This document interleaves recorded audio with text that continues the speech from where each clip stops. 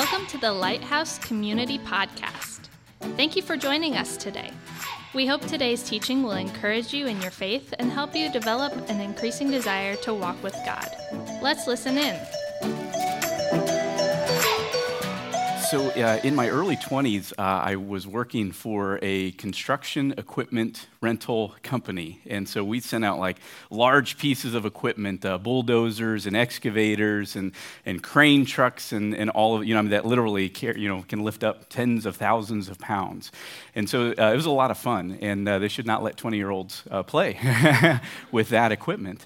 But so one day, I needed to move the two crane trucks that were in front of these trailers so I could get access to these trailers. And I was still pretty new to understanding how all of this stuff worked. And one of the things I knew enough to be dangerous was that these semi-trucks were built off of a pressure system for their braking.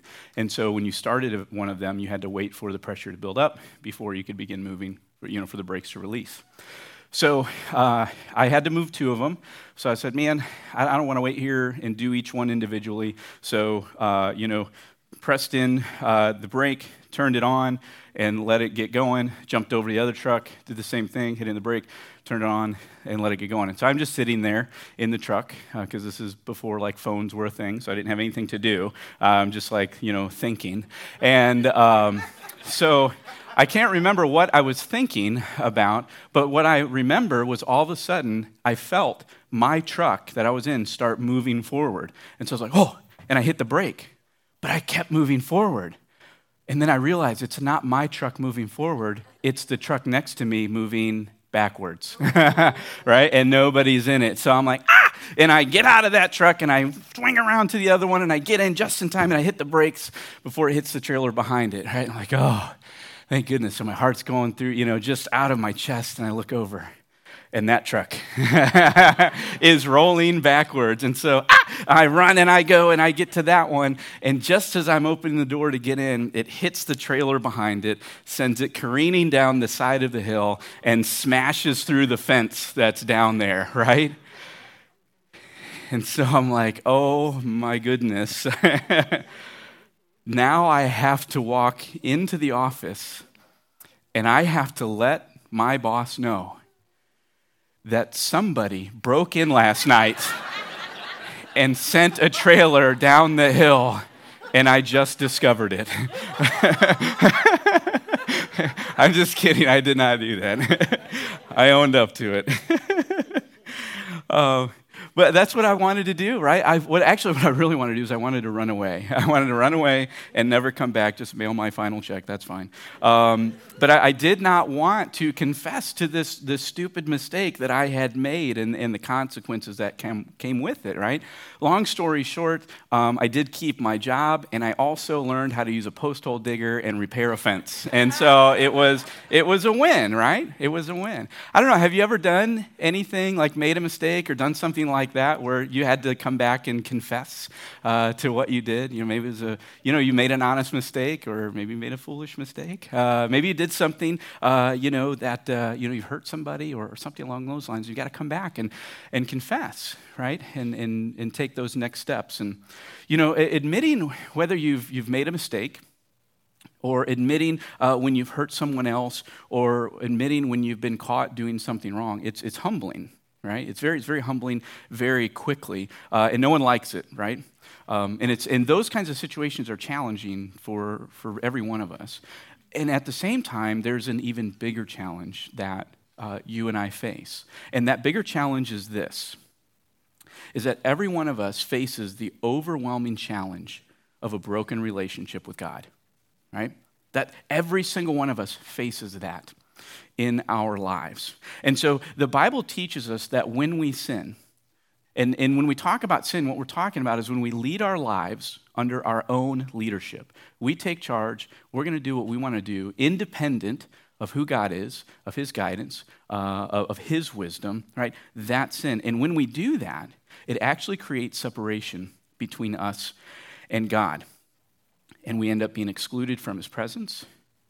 We end up being excluded from a relationship with him, which is, by the way, is what we're made for. If you didn't know that, every single one of us is created by God to know him, to love him, and to rely on him moment by moment, day by day. That's actually what real life looks like. And what sin does is sin actually separates us from God.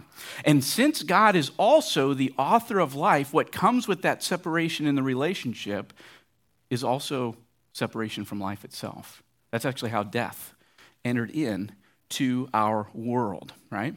And if you and I, if we die separated from God now, then we actually exist for all of eternity separated from God as well. That's how that works. And so you can see that this overwhelming challenge every single one of us has to face. And so this truth begs the question, right? It's just lingering out there, it's hanging out there, and it's this: what do we do?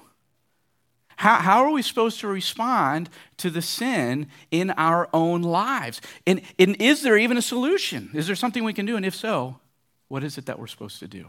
What is it that we do?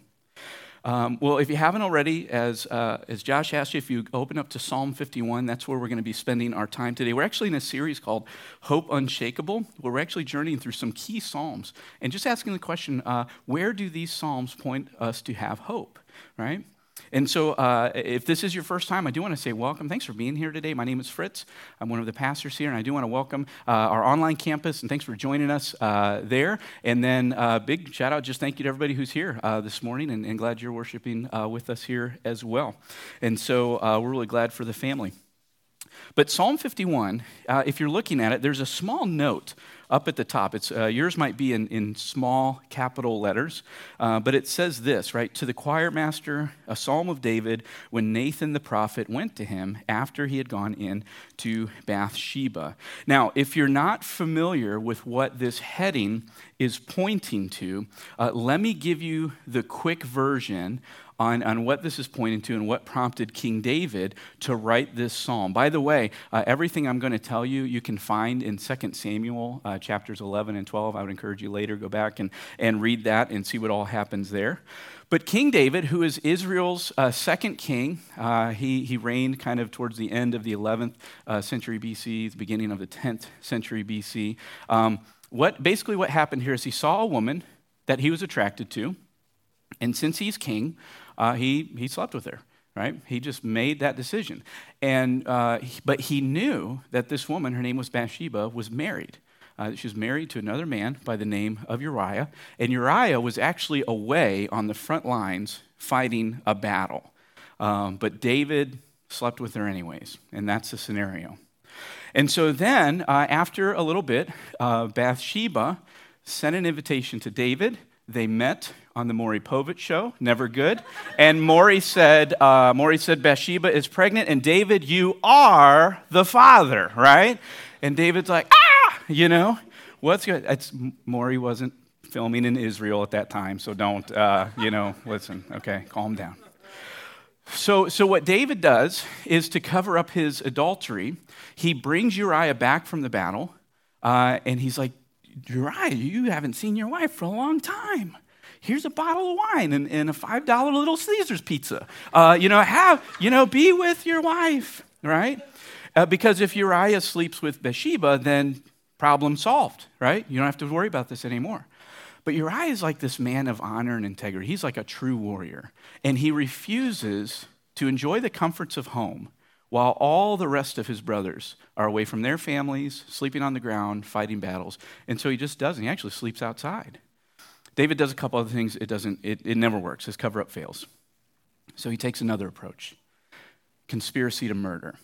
So what he does is he sent Uriah back to the battle with secret orders to his commanders that put Uriah out on the front lines, and when the fighting is the fiercest, call a retreat in a way that leaves Uriah out there on his own, and he'll be killed in battle, right? And they do that because he's king, right? And Uriah is cut down. The plan worked. And so David married Bathsheba. The cover-up is good. It's all over. You go to 2 Samuel 12, and you see that the Lord sent the prophet Nathan to David. And Nathan tells David a story. He says, David, there was a certain man. He was a poor man. And all he had was one small lamb. And he loved that lamb. He was actually a part of his family. It lived in the house with his kids, and they fed this lamb at the table, and it fell asleep in his arms. And this man loved his lamb more than anything. And then there was a rich man who had countless lambs, countless goats, countless rams, everything. Well, he had a traveler stop by unexpectedly one day, and the rich man did not want to use one of his lambs or goats for the meal. So what he did was he took the poor man's one lamb that he loved deeply, and he served that for dinner, right? Nathan's telling this story to David, and David is just, he is seething with anger in this moment. Actually, this is what David says. He says, that rich man deserves to die for what he did. He should pay back fourfold because of this despicable thing that he's done. What a wretched person. And Nathan says, you are that man. And David's like, oh, I thought I had this covered up. I thought I had this taken care of. But Nathan says, you are the man. You're the king. God has given you everything. And if that wasn't enough, he would have given you even more. And you stole another man's wife and you murdered him. Your sin stands before you.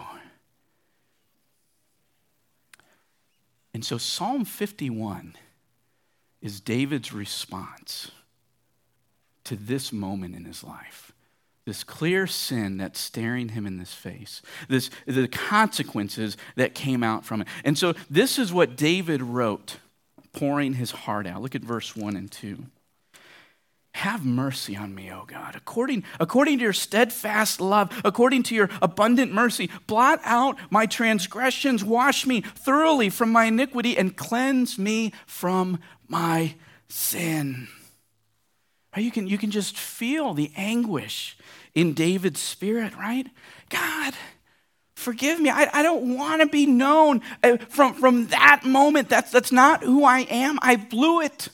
I know that you're merciful. I know that you're loving. I know that you can cleanse me. I know that you can redeem me. Please forgive me. You see that clearly just in these opening passages. And you know what David is doing? David is asking the question that we asked earlier. What do we do with our sin? What do I do with my sin? How do we respond to sin in our own lives? Now, if you were here last week, we talked about Psalm 37, and really that psalm challenged us, encouraged us, guided us on how to deal with sin in the lives of other people, right? You remember that. Well, Psalm 51 goes the complete other route, shows up in our living room, right? And makes this really, really personal, saying, how do we respond to the sin in our own lives? And what Psalm 51 clearly exposes is this. We must confess our sin to God. That's what you see with great clarity, that if you're going to find forgiveness, if you're going to receive cleansing, if you're going to receive freedom from your sin, you must confess your sin to God, that there's just simply no other way. And what David does here is he goes beyond this general or universal understanding of sin, right? Because there's some people, when you start to talk about sin, or you talk about our failures or our wrongdoings or the ways we lead our own lives independent of God, they'll say something like this, like, hey man, we're all sinners. We're all sinners. We all fall short. No one's perfect. And that's true. There's no doubt about that. Every one of us fall in that category, right? But there's something a little bit dismissive when we say things like that. What it does is it takes the weight of my own personal sin and it spreads it out across all of us, right? It removes the personal nature of our sin. It lacks ownership. And what David does is actually in Psalm 51, he leans into this personalization of sin. He leans into ownership of sin. Look at verses 3 through 6. He says, for I know my transgression and my sin is ever before me. Can you relate to that, right? Verse 4, against you, now he's talking to God, against you only have I sinned and done what is evil in your sight, so that you may be justified in your words and blameless in your judgment. Behold, I was brought forth in iniquity, and in sin did my mother conceive me. Behold, you delight in truth in the inward being, and you teach me wisdom in the secret heart. And so David says, yes, every person has sinned. Every person is a sinner, but I know what I've done. My sin is staring me in the face. Every time I look at Bathsheba, every time the name Uriah comes across, I'm reminded of it. I can't escape it. I can't hide from it. I can't conceal it. No one really knows, but I know. I know, and I can't escape my own personal sin. That's what David is saying here, right? He is owning his sin. He's not putting it off on other people. He's not blaming someone else. He's taking ownership for his actions and for his sin. And then within that, David makes this really profound statement regarding sin. He says this in verse 4, against you only have I sinned and done what is evil in your sight.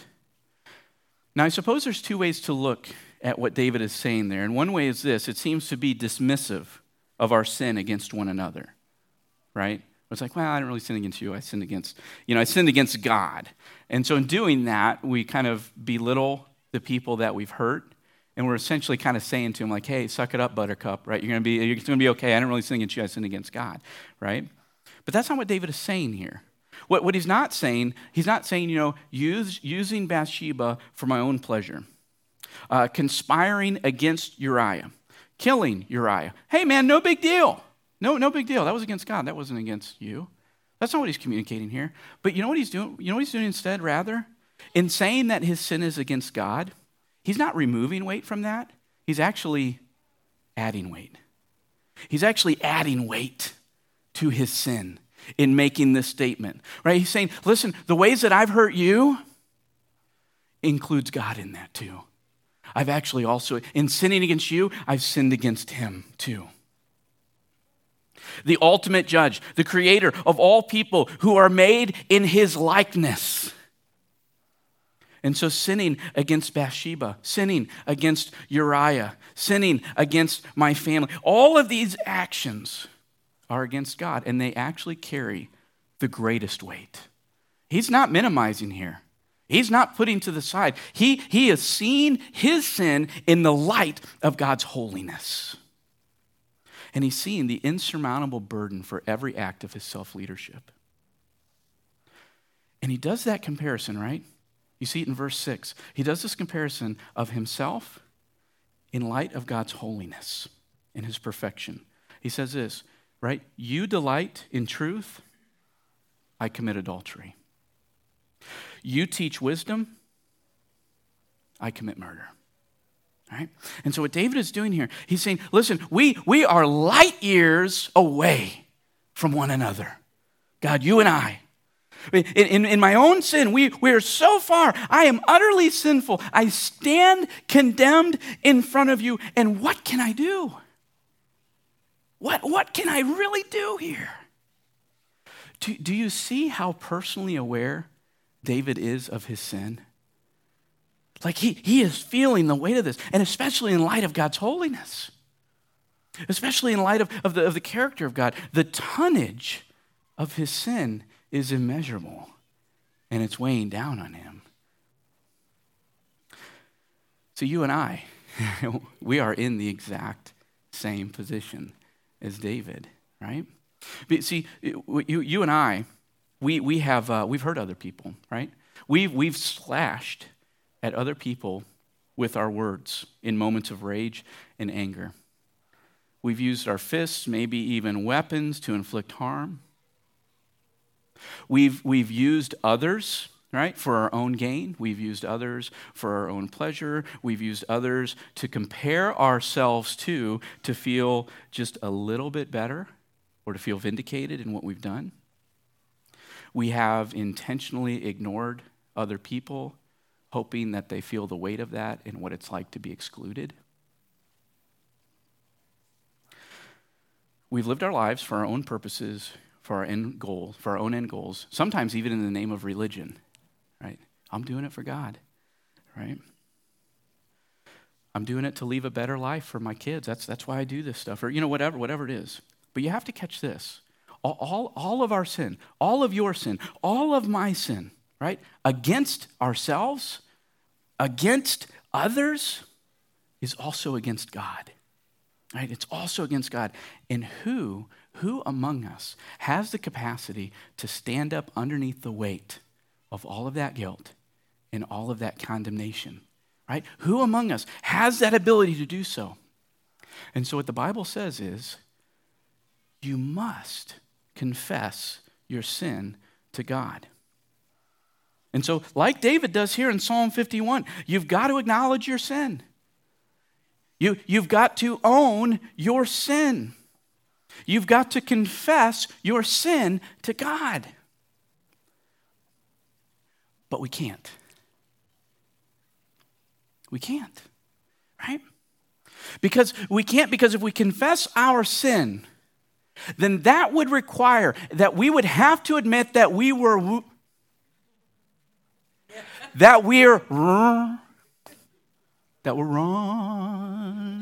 wonderfully made in his image, right? No, right? Like you would have to admit, if you're going to confess your sin, you would have to admit that you were wrong.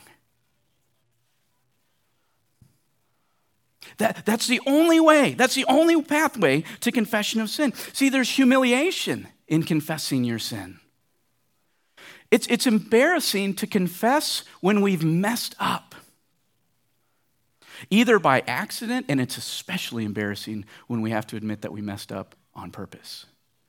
When we intentionally set out to hurt other people. When we intentionally set out to take advantage. When we intentionally tried to get by in a different situation, right? No one wants to make the walk of shame to confession. The embarrassment and the shame are real, but even on that, like that's even still a little bit surfacey, even though that's real, and it's one of the things that keeps us from engaging in confession. See, the core of our struggle to confess sin, it's not so much, it involves sin and embarrassment, but actually it begs a deeper question. And there's a fear that's based on how is this question going to be answered. And the question is this, and maybe you've verbalized this very clearly, and maybe you've just kind of sensed it in your own self. But the question is this: if I confess my sin, if I admit that I have done things that are wrong, if I lay that right out, if I confess my sin, how can I know that I'm going to be forgiven? That's the underlying question.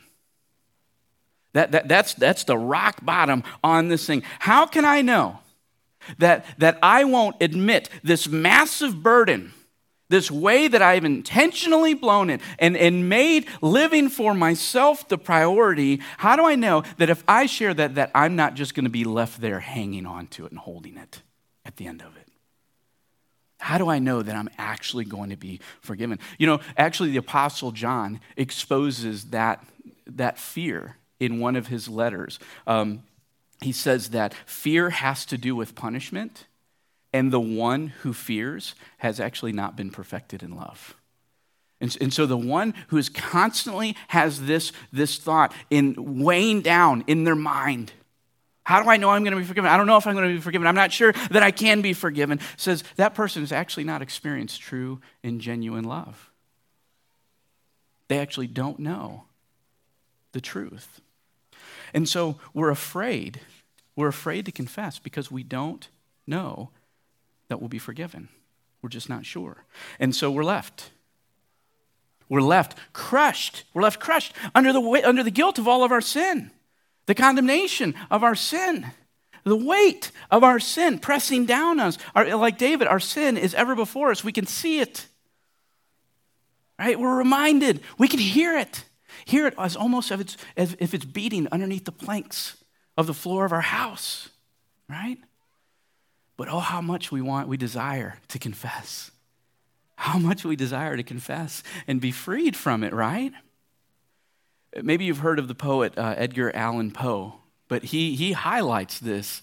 This guy's not even, as far as we know, is a follower of Jesus Christ, and yet he picked up on this incredibly in a short story called The Telltale Heart. All right? And if you're not familiar with it, it's a short story where the narrator, telling from the first person's perspective, tells the story of how he murdered another man.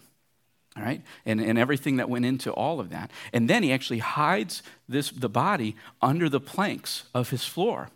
And so when the detectives come to investigate this murder and the disappearance of this man, right? They're asking questions and all that, and they actually don't find anything suspicious. There's like, nothing going on. So they actually start engaging in small talk. And they're just kind of like shooting the breeze and telling each other jokes and, all this kind of stuff is going on. But the entire time they're there, the narrator, right, the murderer, can hear the loud beating of this dead man's heart coming from underneath the planks of the floor. And he knows that the detectives can hear it too. And they're just messing with him. And he just can't take it anymore. His sin, the guilt of his sin begins to overtake him. Listen, this is what Poe writes. It grew louder, louder, louder. And still the men chatted pleasantly and smiled. Was it possible they heard not? Almighty God, no, they heard, they suspected, they knew. They were making a mockery of my horror. This I thought, and this I think.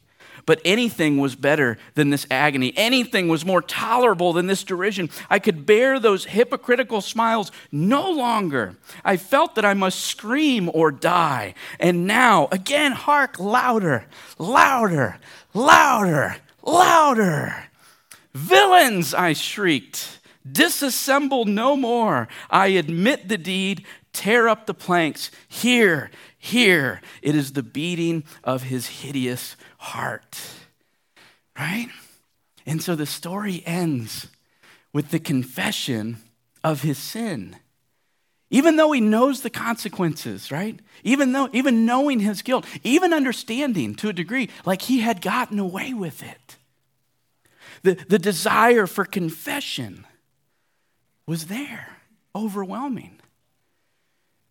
And I think what Poe has done is kind of given a little bit of commentary on our own lives. This desire to confess, this desire to be freed from the weight of our sins. But the question lingers, will I be forgiven?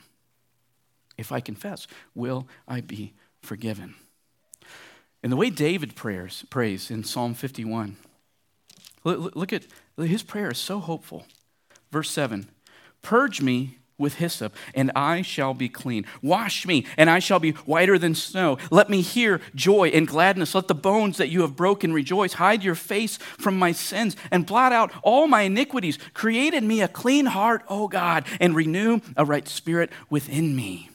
Cast me not away from your presence, and take not your Holy Spirit from me. Restore to me the joy of your salvation, and uphold me with a willing spirit. He's so hopeful. He is looking ahead to the future. How can he be so hopeful? How can he be so sure? How can he pray with such certainty? How can he pray with such hope? Well, part of what we see is actually what David prays in verse 1. First, David knew God's character, right? In verse 1, David actually reminds himself and he reminds God of who God is. He reminds God of his steadfast love, right? He reminds God of his abundant mercy. And so one of the reasons David can pray with such hope with this is because he knows the character of God. He knows who God is. And so he reminds himself and he reminds God. The second thing is David actually looks ahead to the fulfillment of God's promise. That one day, there would be one who would come and vanquish sin. There would be one who would come to set us free. And David confessed in hope. And so you see that you and I are actually afraid to confess our sin because there's still wonder about the question, will I be forgiven? If I confess this, will I actually be forgiven? And what's remarkable is this. Jesus Christ is the one who never sinned. He's the one who never committed adultery. He's the one who never murdered. He's the one who never strayed from God's will in the least. Never to the left, never to the right, never doing his own thing. Always walking in step, in alignment with God's character and his will. Right? So he's perfect, right? He's perfect. And yet, Jesus confessed to our sin. You have to catch that.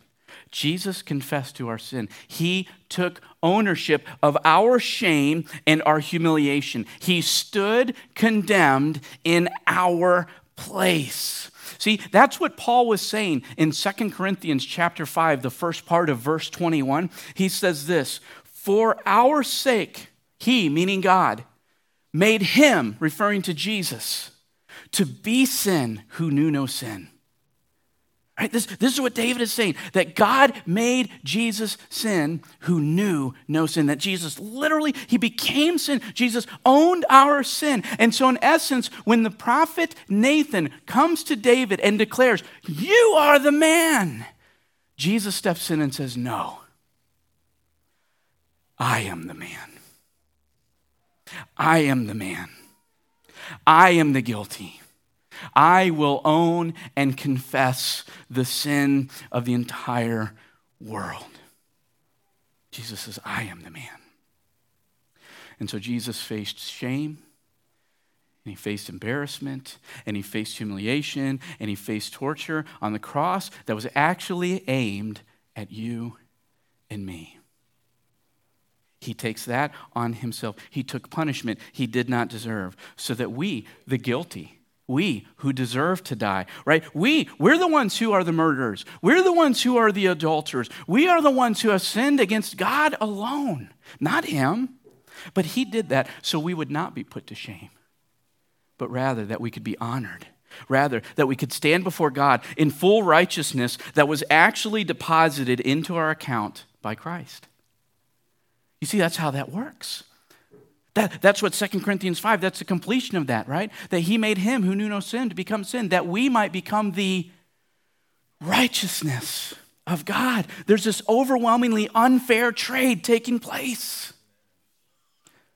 Jesus takes ownership of all my sin. I take ownership of all of his righteousness. That's the transaction. And the full payment of sin has been paid. Only until you know that. Only until you experience that. Only until that becomes clear to you and to me. Knowing that we have already been forgiven in Christ. That the question is answered. If I confess my sin, will I be forgiven? Until you can answer that with an ironclad yes. In Christ alone. By grace alone. By faith alone. For the glory of God alone. Until you can say yes. You'll never be able to truly confess your sin. But when you cross that line and you experience that truth, you can confess your sin. In fact, the Apostle John shows us that with great clarity in 1 John chapter 1, verse 9. Actually, I want to do this. Let's actually read that verse out loud together, starting with, if we confess. Are you ready? Go. If we confess our sins, he is faithful and just to forgive us our sins and to cleanse us from all unrighteousness. He is faithful and just. Can you hear David's prayer echoing in the background? God, you are abounding. You are steadfast in love. You are abundant in mercy through Christ. All right? You're faithful and you're just. That literally Christ's sacrifice on the sin now requires God to forgive us. But it doesn't stop there, right? John goes on to say, you cleanse us. You cleanse us from all unrighteousness. Again, do you hear David's prayer? In verse 7, purge me with hyssop, and I shall be clean. Wash me, and I shall be whiter than snow. Verse 10, create in me a clean heart and renew a right spirit in me. It's almost as if John was familiar with Psalm 51. Or perhaps the same person was inspiring both men to write in real time. You see, because of what Christ has done, we can confess our sin to God with hope and even joy. Because the answer to the question is yes. It's just overwhelming yes. You will be forgiven because your sin has already been confessed. Through Christ, your sin has already been owned in Christ. And our forgiveness is certain, not only forgiveness, but actually transformation of a new heart that comes through the Holy Spirit. But it begins with faith. If you've never come to the point where you cross the line, when you put your hope, when you put your weight, when you put your trust in Jesus Christ as your forgiver, as your leader, you actually never experience that forgiveness. You never get to be able to say, yes, I have been forgiven, I have been cleansed, I have been renewed, I do have the Holy Spirit living within me. That only comes through faith in Christ. But once we know that we can be forgiven, the next natural question becomes this: well, how do I do that? How do I confess my sins? Well, Psalm 51, I think, gives us a pretty clear pathway that can be helpful for us to follow. And so just very quickly, we could go into depth on this, but we don't have the time to do that right now. If you want to talk later, I'd be happy to do that. But here's kind of just very quick pathway that kind of gets exposed in Psalm 51 when it comes to confessing our sin. The first thing is this: when you're confessing your sin, is own your sin. You have to own your sin. Right? You have to own and acknowledge your sin, right? No excuses. No excuses at all. Refuse to blame others for the sinful actions that you took, right? See, true confession never holds anything back. And so you've got to own your sin. The second thing you've got to do is this, is you've got to look to Jesus, right? This can't be about your efforts to repay God, because you can't. You'll never make things even between you and God. And so you've got to look to Jesus, right? You've got to rely on the suffering and the resurrection of Jesus Christ, which he accomplished on your behalf. And you lean into his grace, and you lean into his mercy, and you praise him for his grace that he's offered you through faith. So own your sin. Secondly, look to Jesus. And then third, you have to turn away from your own leadership. Resist your own leadership and turn to God's leadership instead, right? This goes back to what we talked about at the beginning. The essence of sin is stiff-arming God, and I will do this on my own. I will figure this out by myself. I will make the rules. I will set the parameters. I will set the journey and the pathway. The same way that you made the decision to sin, you also need to make the intentional decision to follow God instead. Right? Turning away from your own leadership and living in alignment with God's will and his character. There's one more aspect about confession that our teaching team thought was very, very important to talk about, just briefly, and be sure that we exposed about.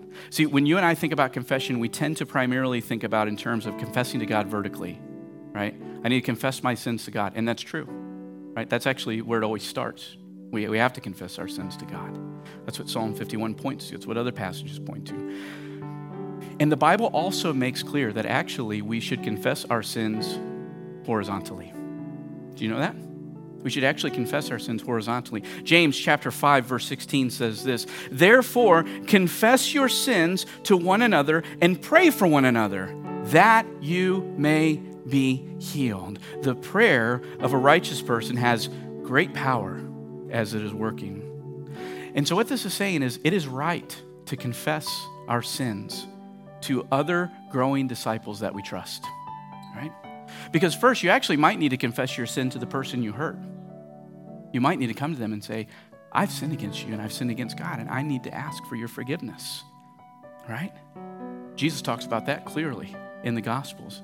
But second, you may need to confess your sins to other growing disciples that you trust in order to receive a level of accountability in your journey, and also to receive encouragement. Because there are times that while we understand intellectually, yes, Jesus has paid the price for my sin, sometimes we actually need another brother or sister to actually speak the gospel into our lives and say, you do realize you've been forgiven not because of what you've done, but rather because of who you trust and what he's done. Right? To have someone minister to you with the gospel of Jesus Christ is a very powerful and healing thing. And so don't resist confessing sin to another growing disciple that you trust.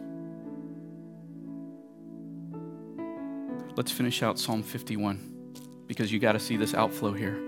Verse 13. So you've got David asking for forgiveness that seems to be taking place. It's being applied. You come to verse 13. Then, look at the outflow here. Then I will teach transgressors your ways, and sinners will return to you. Deliver me from blood guiltiness, O God of my salvation, and my tongue will sing aloud of your righteousness. O Lord, open my lips, and my mouth will declare your praise, for you will not delight in sacrifice, or I would give it.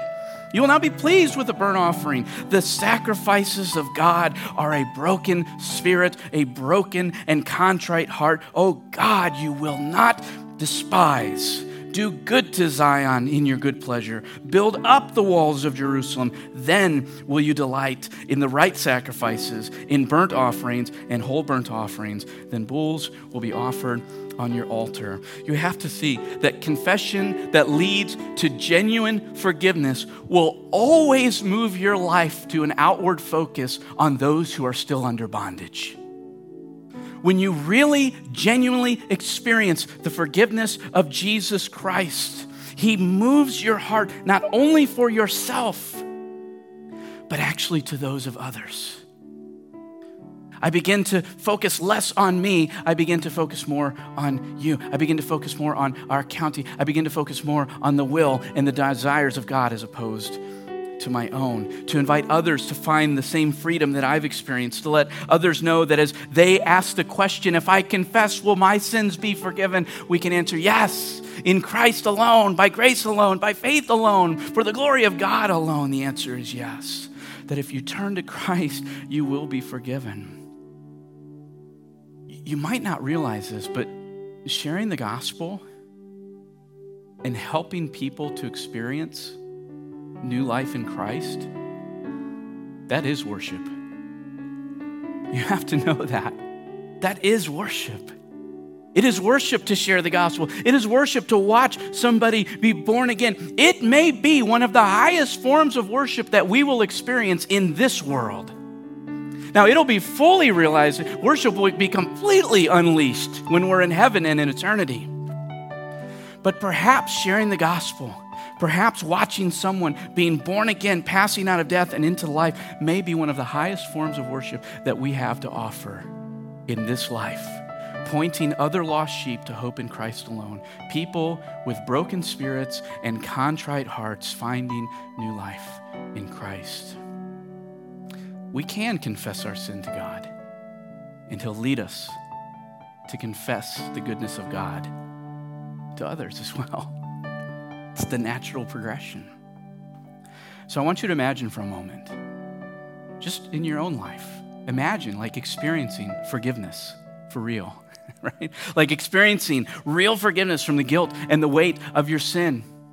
Imagine rather than running from God when you blow it, you run to God, seeking Him. Imagine walking upright because you're no longer burdened by the tonnage of what's staring you in the face constantly. Imagine sharing with others the grace that God offers and seeing their lives transformed through the person and the work of Jesus Christ. You can confess your sin to God. In Christ, you are forgiven. I want you to bow your heads and close your eyes. And we end every message the same way, and it's simply asking this question: Jesus, what are you saying to me right now? And I want you to take just a moment to listen to what He may be saying to you.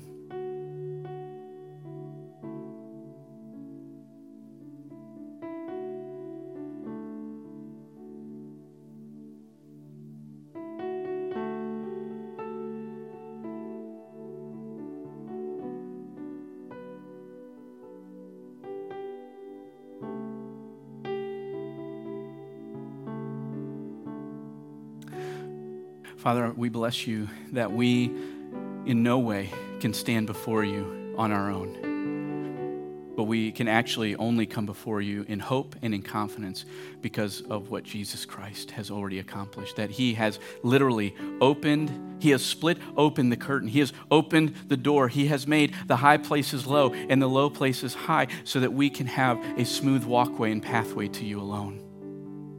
We thank you for that gift. We know that that is only because of your great love, your steadfast love, your abounding mercy that we can come to you. And so what I want to do this morning is I want to give every person here on campus, every person in our online campus, I want to give you an opportunity that maybe this week you haven't at all. I want to give you an opportunity to simply confess to your Father, to be straight up, to own your sin, to look to Jesus, to turn away from your own leadership and turn towards God's leadership. And so I just want to give everybody a moment. This is a prime moment to just confess, tell God, own it, put it straight forward, and put your trust in Christ.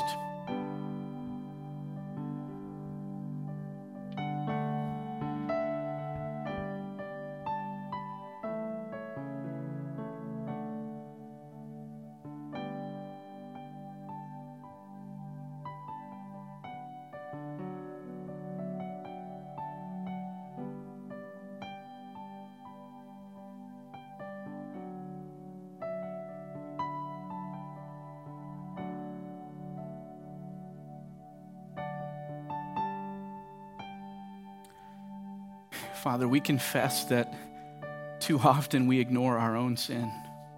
Father, we confess that too often we actually listen to the counsel of others or what resides in our own mind and our own heart as opposed to trusting in your counsel through Scripture, through your Holy Spirit. God, we confess that our hearts are prone to turn inward, to self-leadership, to self-glorification, to pleasing ourselves, to focusing ourselves, to taking care of ourselves, even if it's in a weird way where we're overwhelmingly serve others in hopes that they'll love us, overwhelmingly take care of others, that they'll respect us and honor us.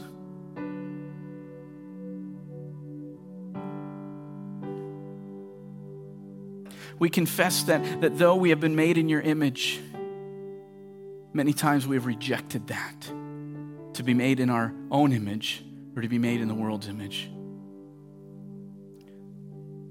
We confess that we have said words that have hurt other people. We have taken actions that have oppressed others, that have pushed them down, that have excluded and ignored them.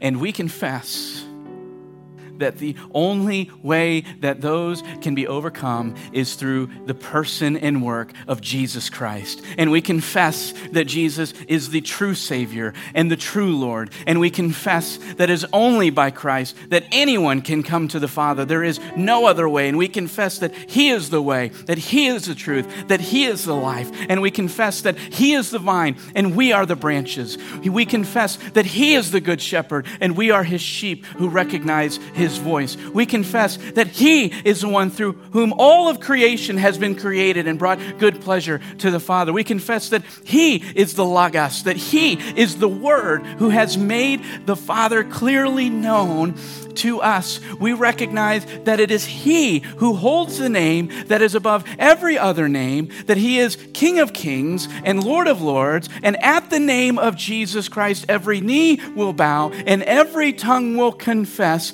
that He is Lord to the glory of the Father. And we confess that we stand righteous not on our own behalf, but because of what Christ has done on our behalf. And we praise You and we worship You and we celebrate You for that good gift which You have given to us.